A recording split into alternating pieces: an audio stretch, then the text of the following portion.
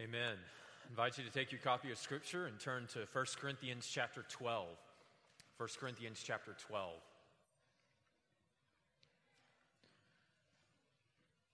If you're using one of the black Bibles that's provided for you in the chair there, you'll find our passage on page 959.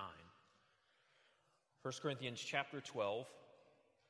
And we've spent, as we're going through 1 Corinthians, we've spent several weeks looking at the first 11 verses of chapter 12. And this morning, we are going to look at verses 12 to 26. 12 to 26. So I'll begin reading for us in verse 12.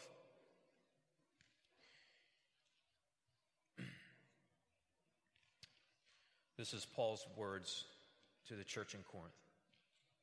For just as the body is one and has many members, and all the members of the body, though many, are one body, so it is with Christ. For in one Spirit we were all baptized into one body, Jews or Greeks, slaves or free, and all were made to drink of one Spirit. For the body does not consist of one member, but of many. If the foot should say, because I am not a hand, I do not belong to the body, that would not make it any less a part of the body. And if the ear should say, because I am not an eye, I do not belong to the body, that would not make it any less a part of the body. If the whole body were an eye, where would the sense of hearing be? If the whole body were an ear, where would be the sense of smell? But as it is, God arranged the members in the body, each one of them as he chose. If all were a single member, where would the body be? As it is, there are many parts, yet one body. The eye cannot say to the hand, I have no need of you, nor again the head to the feet, I have no need of you. On the contrary, the parts of the body that seem to be weaker are indispensable. And on those parts of the body that we think less honorable, we bestow greater honor. And our unpresentable parts are treated with greater modesty, which our more presentable parts do not require. But God has so composed the body, giving greater honor to the part that lacked it, that there may be no division in the body, but that the members may have the same care for one another. If one member suffers, all suffer together. If one member is honored, all rejoice together. Amen. Let's go to the Lord in prayer. Okay, let's pray. Father, we're so thankful for your word. And Lord, we're thankful that your word gives life. And Father, we pray that as we turn to your word right now, that it wouldn't just be cold, dead words. But Lord, we pray that it would come alive in our hearts. And Lord, we pray that we would be the people that you would have us to be. What a wonderful, glorious picture of the church we have in these verses. Lord, help us. Help us to be the people you would have us to be. And it's through Jesus Christ our Lord we pray. Amen. Well, in Paul's letter to the Corinthians, one of the things that Paul is really concerned about is unity. As we've been walking through this letter that Paul wrote to the church in Corinth, we have seen that really the church in Corinth was marked by division. And a large part of Paul's letter is addressing these various issues, because there were many, these various issues that were undermining unity in the church and causing division in the church. In chapters 12 through 14, which is the section that we're looking at right now, Paul is concerned that the Corinthians' misunderstanding regarding spiritual gifts is causing division in the church. It's kind of like you have a group of children, and one of the children is saying, my gift is better than yours. And the other child says, no, my gift is better than yours. And one child says, no, your gift is dumb. And another child says, no, he doesn't like my gift. He doesn't appreciate my gift, and my gift is better than his, so I'm mad. And another child says, well, you don't like my gift, so I'm going home. Right? So you have all these different perspectives in the church in Corinth regarding spiritual gifts. And you have all this competition that's taking place. Some people are exalting certain gifts above other gifts, and they're saying their gifts are better than other people's gifts and so forth.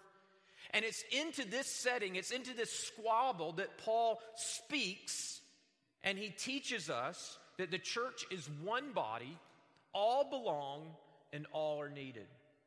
The church is one body, and all belong, and all are needed. Now, since you're here this morning, I assume that you have some desire to know something about the person of Jesus, okay? And as we read the Bible and as we come to understand who the person of Jesus is, we learn that it is absolutely critical, if we are to be a faithful follower of Jesus, that we understand something about his people, the church. The Bible actually teaches us that it is critical that if we are to faithfully follow Jesus, we must live life in the context of the local church. And yet the thing that is really disturbing is that there are so many people who profess to be followers of Jesus, who profess to know Jesus, and yet are disconnected from a local body of believers.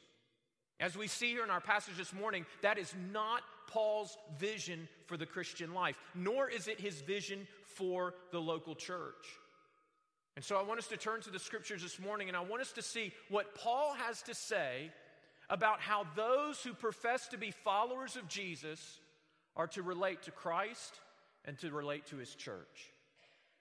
With that in mind, I want us to consider this first point. The church is a body. The church is a body.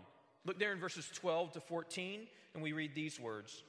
For just as the body is one and has many members, and all the members of the body, though many, are one body, so it is with Christ. For in one Spirit we were all baptized into one body, Jews or Greeks, slaves or free, and all were made to drink of one Spirit. For the body does not consist of one member, but of many. Now, in some ways, Paul is reiterating a truth here in chapter 12 that he's already presented to us, and it's this idea of the one and the many. That the church has many parts, it has many members, but it is one. But Paul here, what's unique about what Paul does here is he introduces an analogy that helps us to understand that truth more fully. And the analogy here is between the church and the human body. You see it there in verse 12. For just as the body is one and has many members, and all the members of the body, though many, are one body, so it is with Christ. And when he says so it is with Christ, in context, it's obvious there that he's referring to Christ's church, to Christ's people. So, the church is like, Paul is saying, the church is like the human body. Our human body has many different parts, has many different members, but it's a cohesive whole. It all fits together. It's all related to one another. And how do we know this? How do we know that this is true regarding the church of Jesus Christ? Well, Paul goes on to tell us in verse 13. He says, because in one Spirit we were all baptized into one body, Jews or Greeks, slaves or free, and all were made to drink of one Spirit. So how do we know that we're one body, that there's a cohesion here, that all these different members are united together? Paul says, because you have this common experience in the Spirit. You've all been baptized into one Spirit. You know, this morning we have the opportunity, as I mentioned earlier, to celebrate a baptism. And Lord willing, we will have several more in the weeks to come. That word baptism in the original language is baptizo. It means to dip, to plunge, to immerse. And so really these verses here could accurately be translated, we were all plunged, we were all immersed into one Spirit.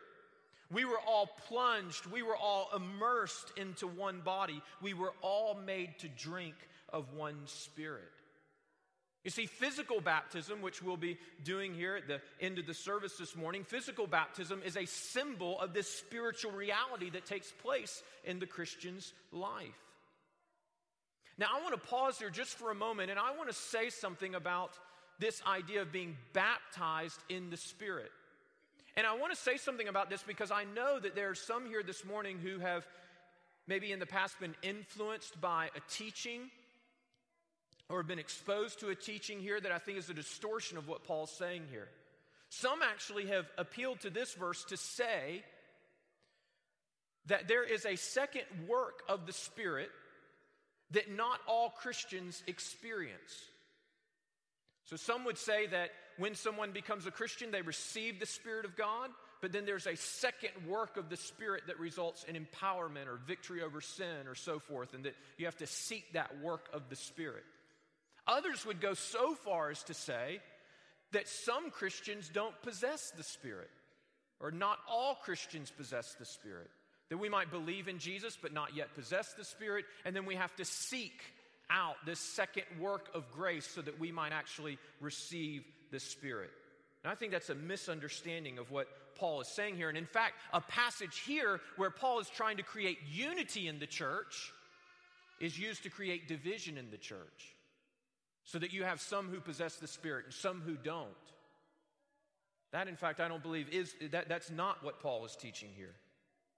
As we look at this idea of being baptized in the Spirit or being baptized with the Spirit, in the New Testament, John the Baptist introduces us to this concept. So in Matthew chapter 3, verse 11, John the Baptist says, "I baptize you with water for repentance, but he who is coming after me is mightier than I." Of course, this is a reference to Jesus. "Whose sandals I am not worthy to carry." Here's what John says: "He will baptize you with the Holy Spirit and fire." Actually, John's statement is then repeated in Mark's gospel. In Mark chapter 1, verse 8, we read, John is speaking, "I have baptized you with water, but he will baptize you with the Holy Spirit." It's repeated again in Luke's gospel. In Luke, he records John saying, "I baptize you with water, but he who is mightier than I is coming, the strap of whose sandals I am not worthy to untie. He will baptize you with the Holy Spirit and with fire." And it's repeated again in John's gospel.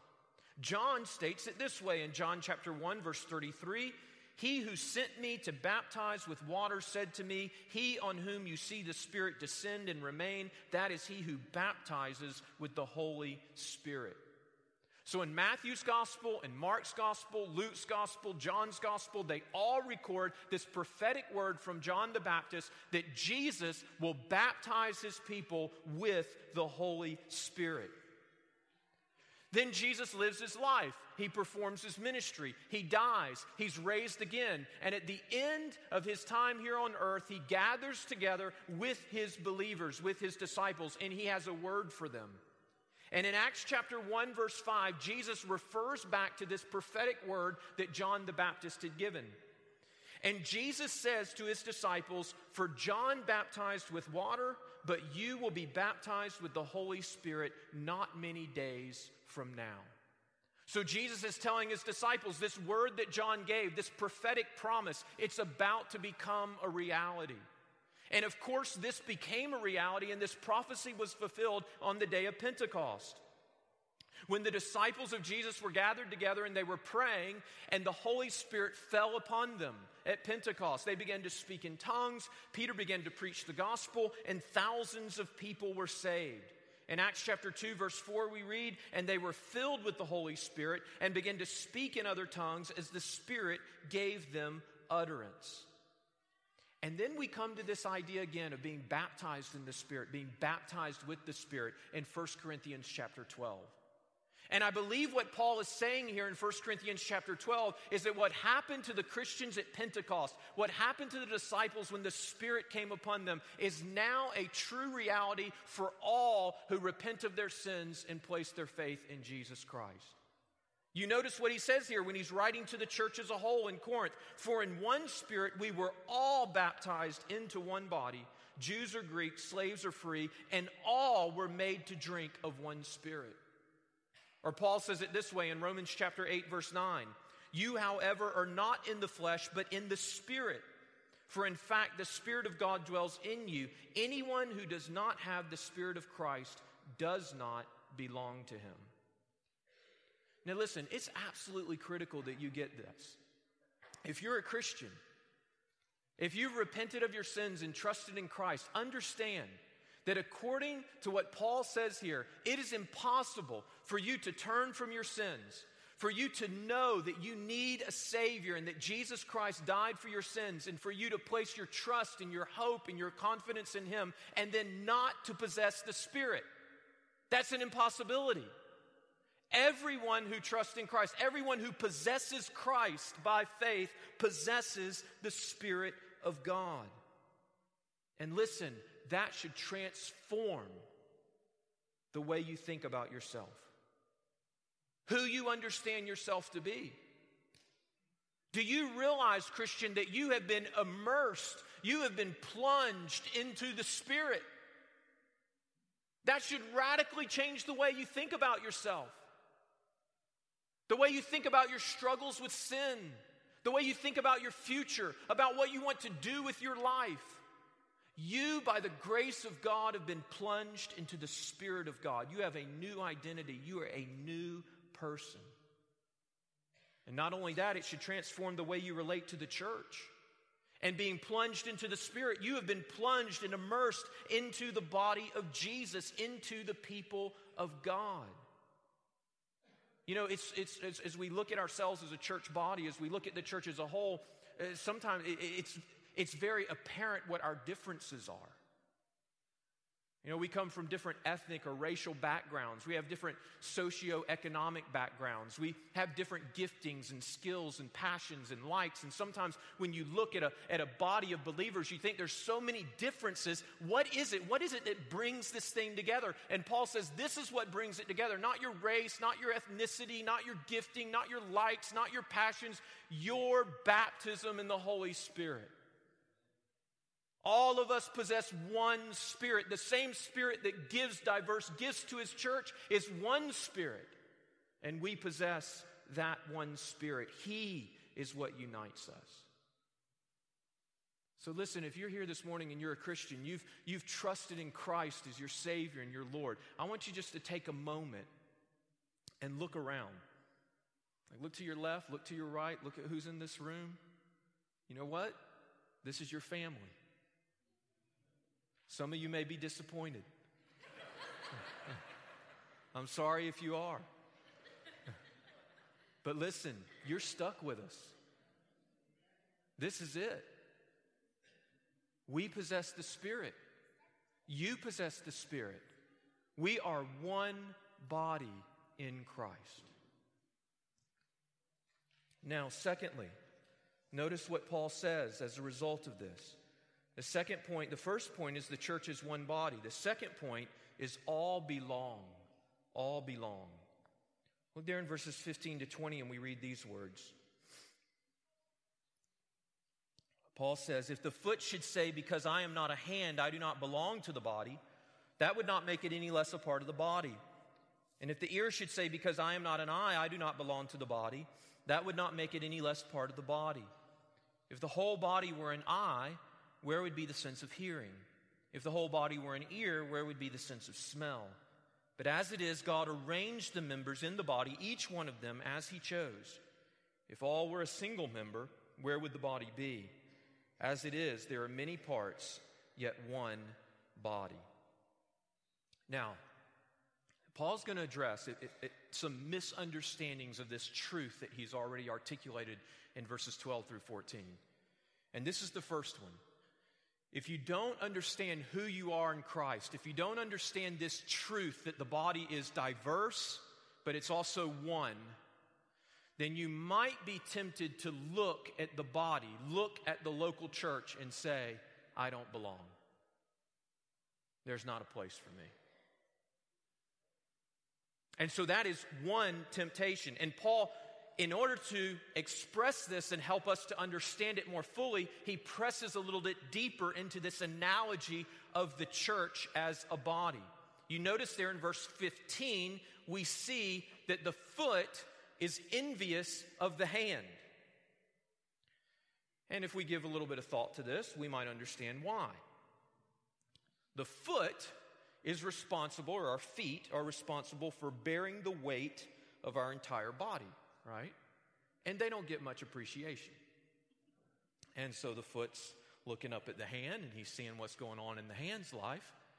And when we meet people that we like or that sort of thing, the hand gets a shake, And if we especially like somebody, might hold their hand. And we put rings and jewelry on hands and we display it, right? And the foot is thinking, the hand's getting all this attention, right? But look at what I'm doing. I'm holding up the body all the time. I don't get any attention. You just cover me up and stick me in a shoe. And then I have to deal all the time with these stereotypes that feet are stinky, right? This surely is not fair. I don't have a place. I don't belong. I'm not being appreciated like I should. And some people look at the local church and they think about their relationship to the local church and they kind of think, I'm kind of like a stinky foot. I'm not really appreciated. Don't really see where my role is. No one pays me any attention. Notice Paul goes on in verse 16 and he says that the ear has had about enough of the eye. And if we think about this a little bit, it begins to make sense because the ear has to endure people complimenting the eye all the time. All right? So people say, oh, you have such beautiful eyes. Or that the color of your eye, the sweater you're wearing really brings out the color in your eyes nicely.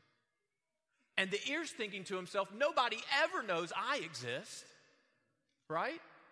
Nobody ever pays me any compliments. And if you think about it, it's true because I doubt many of us have had anybody walk up to us and say, I just wanted to tell you, you have a really nice set of ears. And if they did, it might creep you out a little bit, right? And so the ear is thinking, I'm underappreciated. I'm not valued. But notice how Paul addresses this. I think this is fascinating. Look there in verses 15 to 17, and Paul says, if the foot should say, because I'm not a hand, I do not belong to the body, here's what Paul says, that would not make it any less a part of the body. And if the ear should say, because I am not an eye, I do not belong to the body, here's Paul's response. Again, that would not make it any less part of the body. You know what Paul is saying there? When a part of the body says, I don't belong, I feel like I don't belong, what Paul is saying is, your belonging to the church is not based on your feelings. Whether you feel like you belong or don't belong, you do because of who you are in Christ.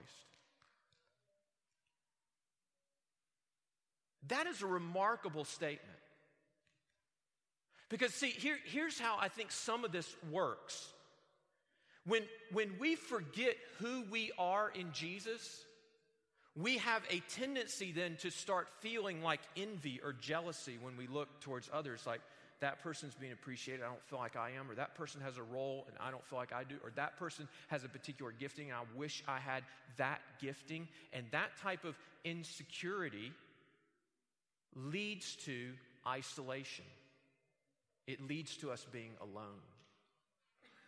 But when we realize who we are in Christ and we step confidently into that identity, that I do belong, it leads to a greater sense of joy, a greater sense of contentment, a greater sense of security. And out of that security, we start stepping into things. We start stepping in. We're present. We start stepping into relationships. We start stepping into opportunities where there's need or where there's opportunities to serve. And in doing so, we start to, by God's grace, begin to experience more of a sense of belonging. The person who's insecure in terms of feeling like I don't belong, their temptation is to say they need to realize how valuable I am.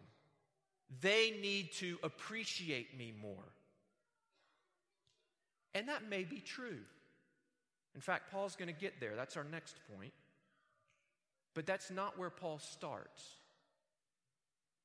Paul speaks to the person who's feeling insecure and he says, really, the fundamental issue here for you is you need to realize who you are in Jesus. That your place in the body is not finally determined by other people's perception of you or even by your own feelings, but by the reality of what has happened in your life through Jesus Christ. You have been saved. You have been forgiven. You have been immersed in the Spirit. You have been plunged into the body of Christ. You belong. And you need to step into that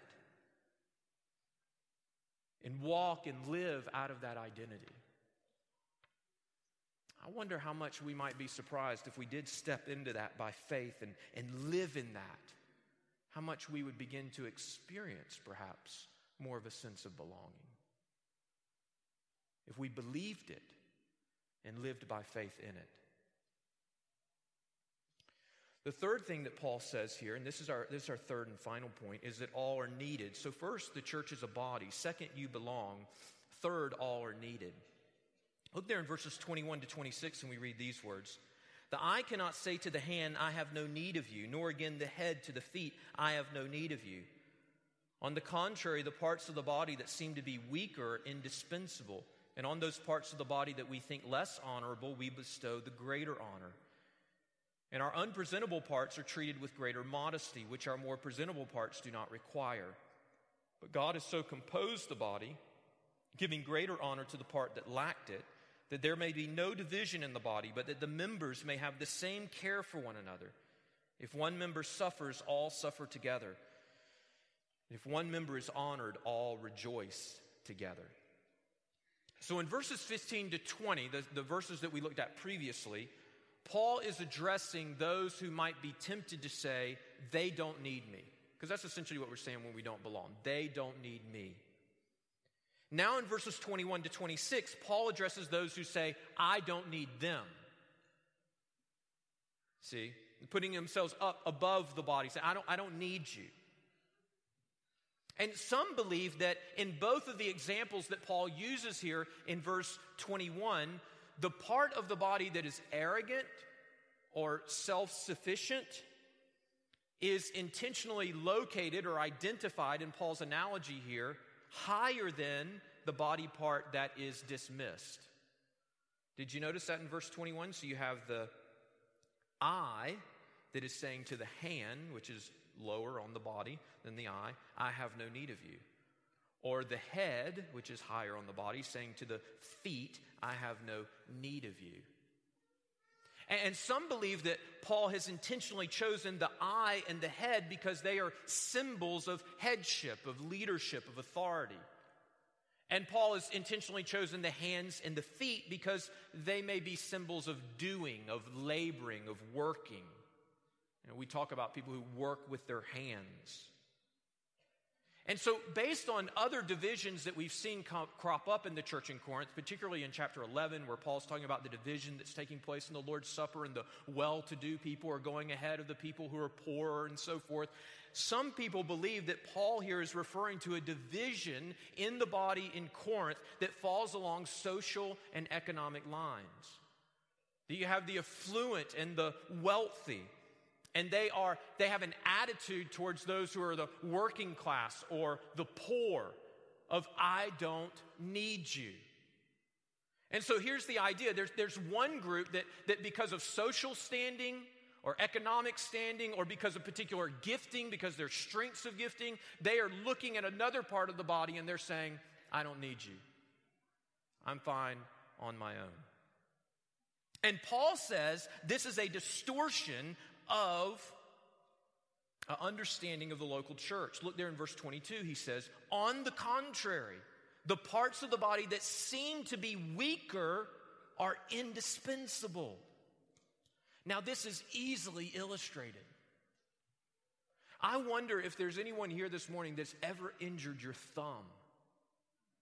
And I mean really injured your thumb, you know? I see some people raising their hand, yes. And listen, if you've ever, I doubt, at least before you injure your thumb, most of us have not done this, I doubt that your eye would just take time periodically to examine your thumb and say, man, you do so much for me, you know, and it's just amazing how you bend and flex and all the things you're able to do. You know, I doubt that's happened, right? But listen, if you ever injure your thumb, you will gain a whole new appreciation for your thumb, right? Like you injure your thumb, you can't brush your teeth. You know, you're trying to eat cereal and you're spilling milk all over your front shirt. You can't button your pants. I mean, you're a complete mess, right, if you don't have your thumb. And Paul is saying here, those parts that are weaker, those parts that we don't pay much attention to are actually indispensable. He even goes further in verse 23, and he speaks about those parts that are unpresentable. I imagine this makes all of us feel a little bit of uncomfortable. We don't know all that Paul is referring to here, but almost all commentators agree, or maybe all commentators agree, at least all the ones I read, that he's at least including in this category our genitalia. And he says, how do we treat those parts that are unpresentable? With greater modesty, with greater care. We buy undergarments to cover them and so forth. We cover them with our clothes. In fact, you can talk to doctors like urologists or gynecologists or proctologists, and they can tell you how vital these unpresentable parts are to the well-being of the human body. And so what Paul is saying here is, listen, I don't care if you're an eye, I don't care if you're the head and you contain the brain, you need the rest of the body. God created the body to be interdependent so that we need one another. This is true of our human body, and it is also true of the church. Now listen, I know though that even though Paul stresses this point so clearly in 1 Corinthians 12, and really it's apparent throughout the New Testament, I know that there are some people here this morning who profess to be Christians and want to honor Jesus with their lives, but still have little or no interest in the local church being a part of that endeavor. There are people here this morning, I'm sure, who think, even in this next year, I want to grow in my relationship with the Lord. I want to read my Bible more. I want to pray more. But you don't have really any intention of being faithfully committed and given to a local church. Or maybe there's people here this morning and you say, this is remarkable. People here who say, you know, I've really been given a gift. Maybe you're a talented musician. Maybe you're a great speaker. Maybe you're an effective evangelist, and you think to yourself, I really need to start a ministry. I mean, I've really been given a gift. And yet, in your ambition to start that ministry, you have no intention of that ministry being really connected to and under the authority and direction of a local church. And Paul would just say that's really unhealthy, really unbiblical, and an ungodly understanding of what it means to be a Christian and live out your faith in the world. We all need the body of Christ. You know, when we approach our Christian lives that way, you know essentially what we are saying. We are looking to the church and we are saying, I don't need you. I don't need you. We're looking at individual members of the church and we're saying, you know what? I'm an eye. I've got a pretty spectacular gift. I really don't need you. I'm the head. I possess the brain. I really don't need you. Isn't it interesting? We oftentimes can be so individualistic in terms of thinking about spiritual gifts. When we start talking about spiritual gifts, we start talking about, like, what is my spiritual gift? And how can I cultivate my spiritual gift? How can I grow my spiritual gift? How can I use my spiritual gift? All those are good things to ask. That's just not wrong. But sometimes we can think about these things so individualistically that we fail to think about how does this relate to the church and the larger body. Isn't it interesting that the longest discussion about spiritual gifts in the body is found right here in these chapters, and it's just plunged into all this language about the body. In fact, from verses 12 down to verse 31, the rest of chapter 12, the word body is used 19 times. 19 times. Why do you think Paul refers to the church, to the body, so much when he speaks about spiritual gifts? Because Paul is impressing upon us that no one is so gifted, no one is so able that they do not need the gifting, the love, the support, the teaching, the accountability, the discipline, the support of the people of God. We all need the church. And so we should approach our Christian lives this way, that we've been given gifts and others have been given gifts in the church because we need one another. We are interdependent.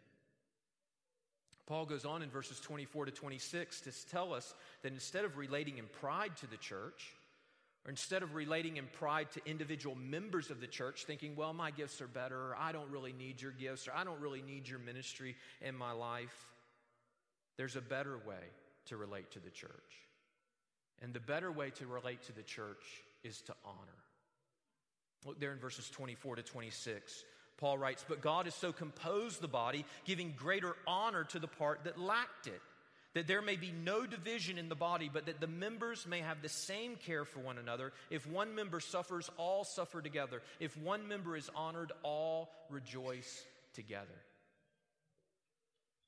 You know, one of the things that I'm really thankful for here at Crawford Avenue is that as I preach on a regular basis on Sunday mornings, there are a number of people here who faithfully come to me and say, I was encouraged by the message, or I thank you for your work in, putting together the sermon, or I appreciate your leadership. And periodically people say things like that to me. And I appreciate that. That's encouraging. I'm thankful for that. And many of you, I'm sure, are already doing this, but I just want to admonish us that we would be a church that not only honors and expresses affirmation and encouragement to those who have public gifts, like preaching on Sunday morning, or John and the music team leading on Sunday morning, but also to those who just minister in ordinary ways, Sunday after Sunday, week after week. I think about our nursery workers. I don't know how many we have right now over in the nursery, maybe 6, 8 nursery workers. They are serving us right now, right? They are serving our children. They're serving our families. Right now we have a number of volunteers in Crawford Kids who are serving our children, serving our families.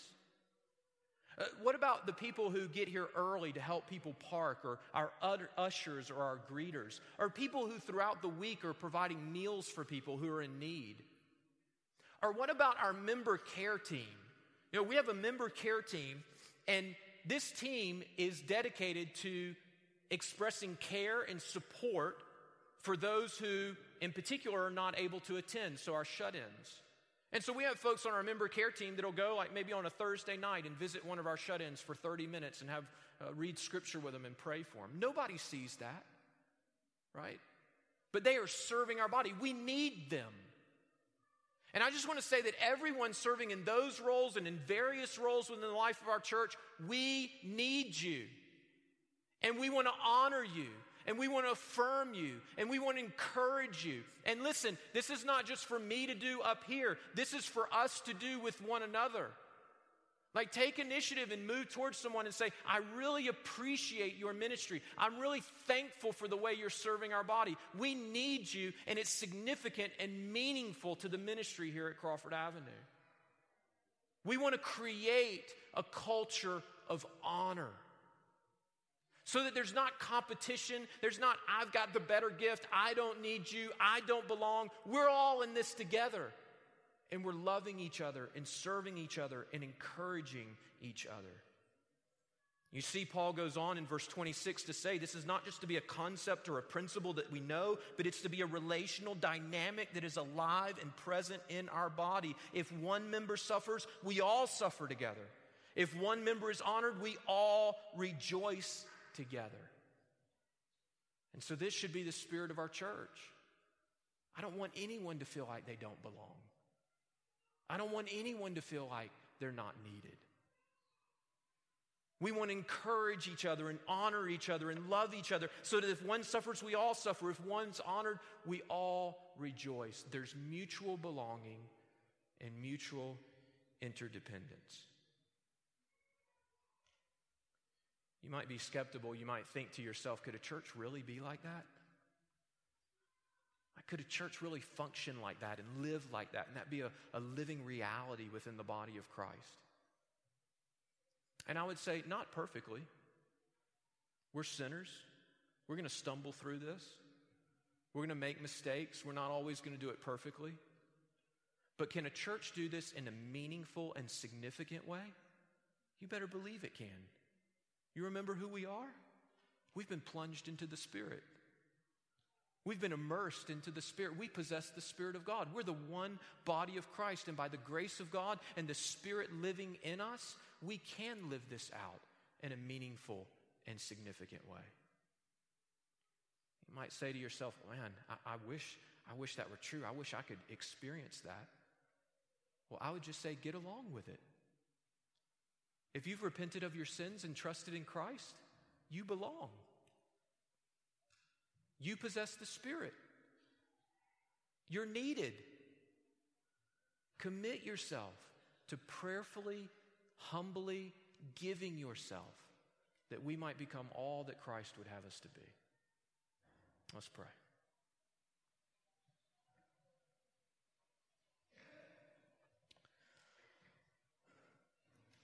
Father, it is an amazing thing that not only have you saved us individually, but you have saved us as a people.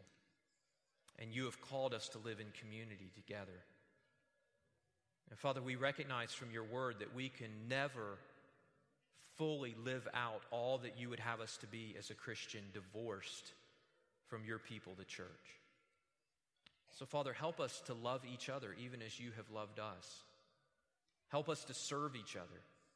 And Father, we pray that the different gifts and ministries and opportunities for service that you have given us would not create competition or envy or pride. But Lord, by your grace and mercy, they would be filled with your Spirit, and that we would love each other and support each other. That we would know this unity that Paul speaks of here in 1 Corinthians chapter 12. Lord, we thank you that we live out these principles with one another, that we are a reflection of your reconciling grace that has brought together people from diverse backgrounds, diverse experiences, who have diverse giftings, but are one in the gospel. Help us to be such a people by your grace. And it's through Jesus Christ our Lord we pray. Amen.